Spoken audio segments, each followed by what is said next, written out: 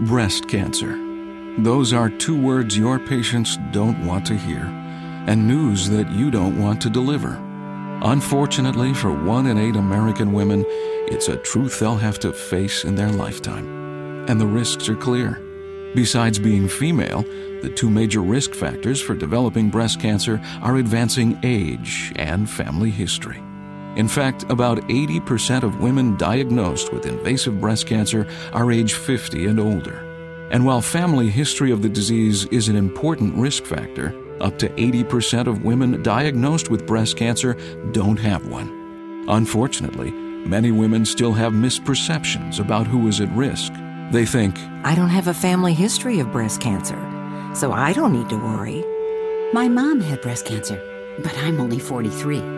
The good news is that with early detection, we can try to reduce the risk of breast cancer mortality. Through awareness and education, we hope to improve patients' willingness to be screened for breast cancer. To help in this effort, Lilly has created the Strength in Knowing Breast Cancer Awareness Program and website. It's designed to educate women about their individual risks and provide a means for them to share this knowledge with others. At strengthinknowing.com, women can hear from professionals as they discuss the importance of knowing the risks of breast cancer, find out about events they can attend in their city, and help spread the message. The resources may also be helpful to you and your practice. There is strength in knowing about the risks of breast cancer. So spread the word today. Visit strengthinknowing.com and tell your patients to visit too.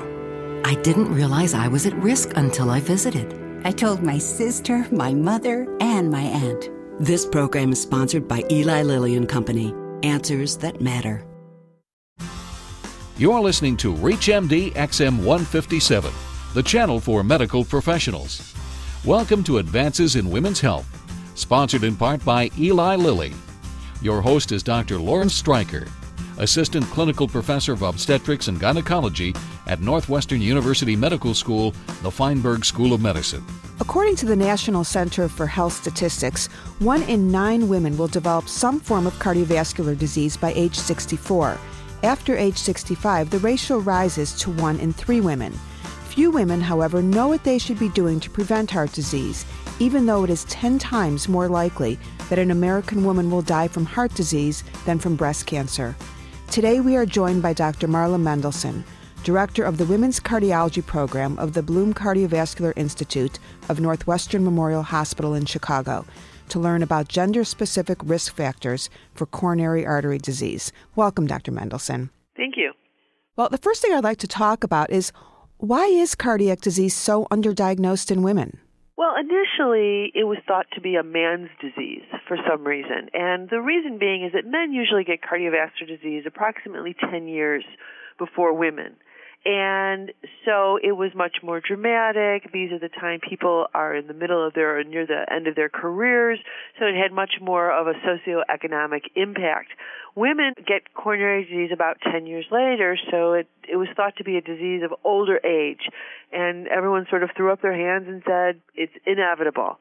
And it wasn't recognized. It wasn't recognized by physicians back in 1991 when this issue was first highlighted, and it still is probably not recognized by women themselves.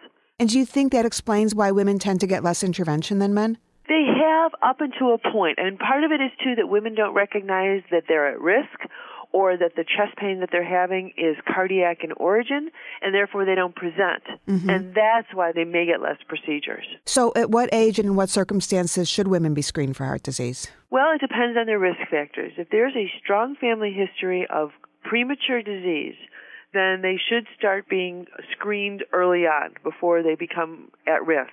Define early.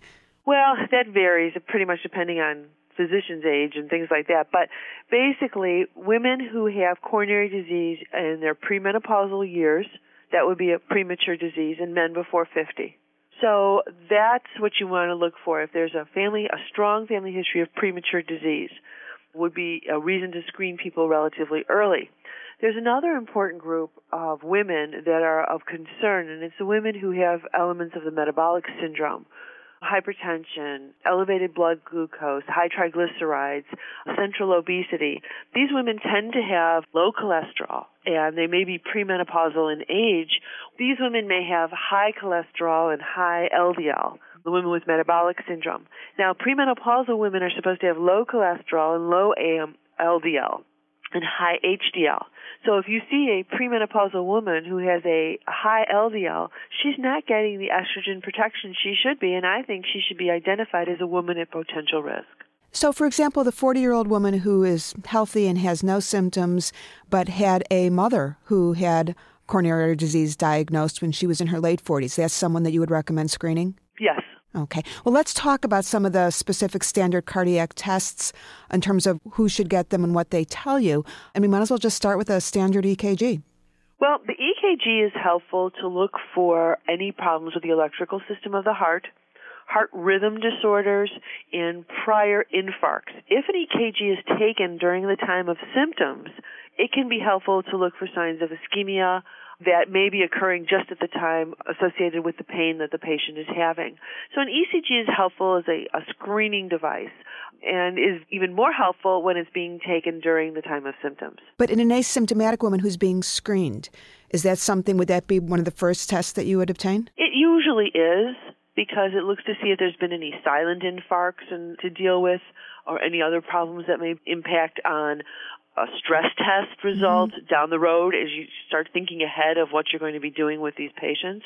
I think the other important screening modality is going to be just looking at a person's history, besides family history and elevated cholesterol, looking for the other risk factors, early menopause, without hormone replacement therapy, diabetes, smoking history.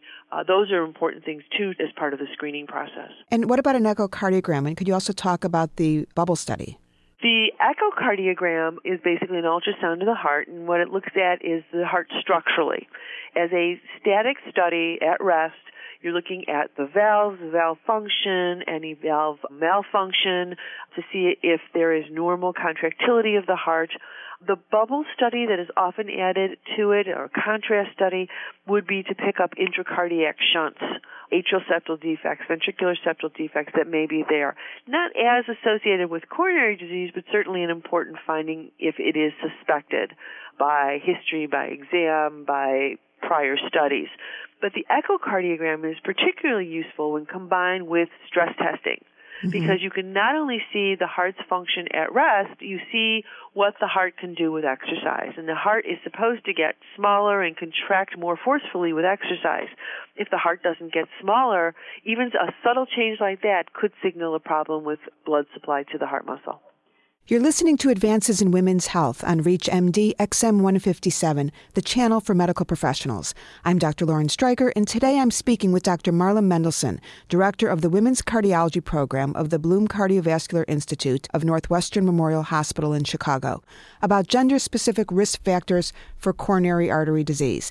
Now, Dr. Mendelson, you just mentioned stress tests. Of course, my patients tell me that their entire life is one big stress test, and that may be correct, but when do we get a formal stress test as a screening tool, and what exactly does it tell you? Just like any other test, if people are having symptoms, a stress test can be particularly useful to try and simulate or provoke those symptoms under medical attention while a patient is hooked up to an electrocardiographic monitor so we can see if there's changes on the ECG when a person's having symptoms with exercise, and if necessary, and it is often necessary in women under the age of 60, combined with echocardiography to see how the heart works at rest and with stress. Now, a stress test is very carefully contrived. It is usually a series of graded exercise, either on a treadmill or on a stationary bicycle, that has been developed to stress the heart in a staged manner and a reproducible manner. And the electrocardiogram is constantly being watched during that test for changes that may signal decreased blood supply or irregular rhythms that can occur with exercise. And then oftentimes, as I mentioned, it's done with other modalities, either nuclear imaging or echocardiography, to help get even a better, clearer picture of the heart at rest in an exercise. Now, are there certain cardiac tests that are problematic specifically in women? Well, the nuclear test at times can be problematic. The nuclear test is giving a nuclear isotope and then taking pictures and images of that. And sometimes you can have overlying tissue that obscures parts of the heart, such as in women, you can have breast tissue, which may obscure the view of the front wall of the heart on these studies, and so that is problematic. You don't have those same problems when you combine echocardiography with stress testing.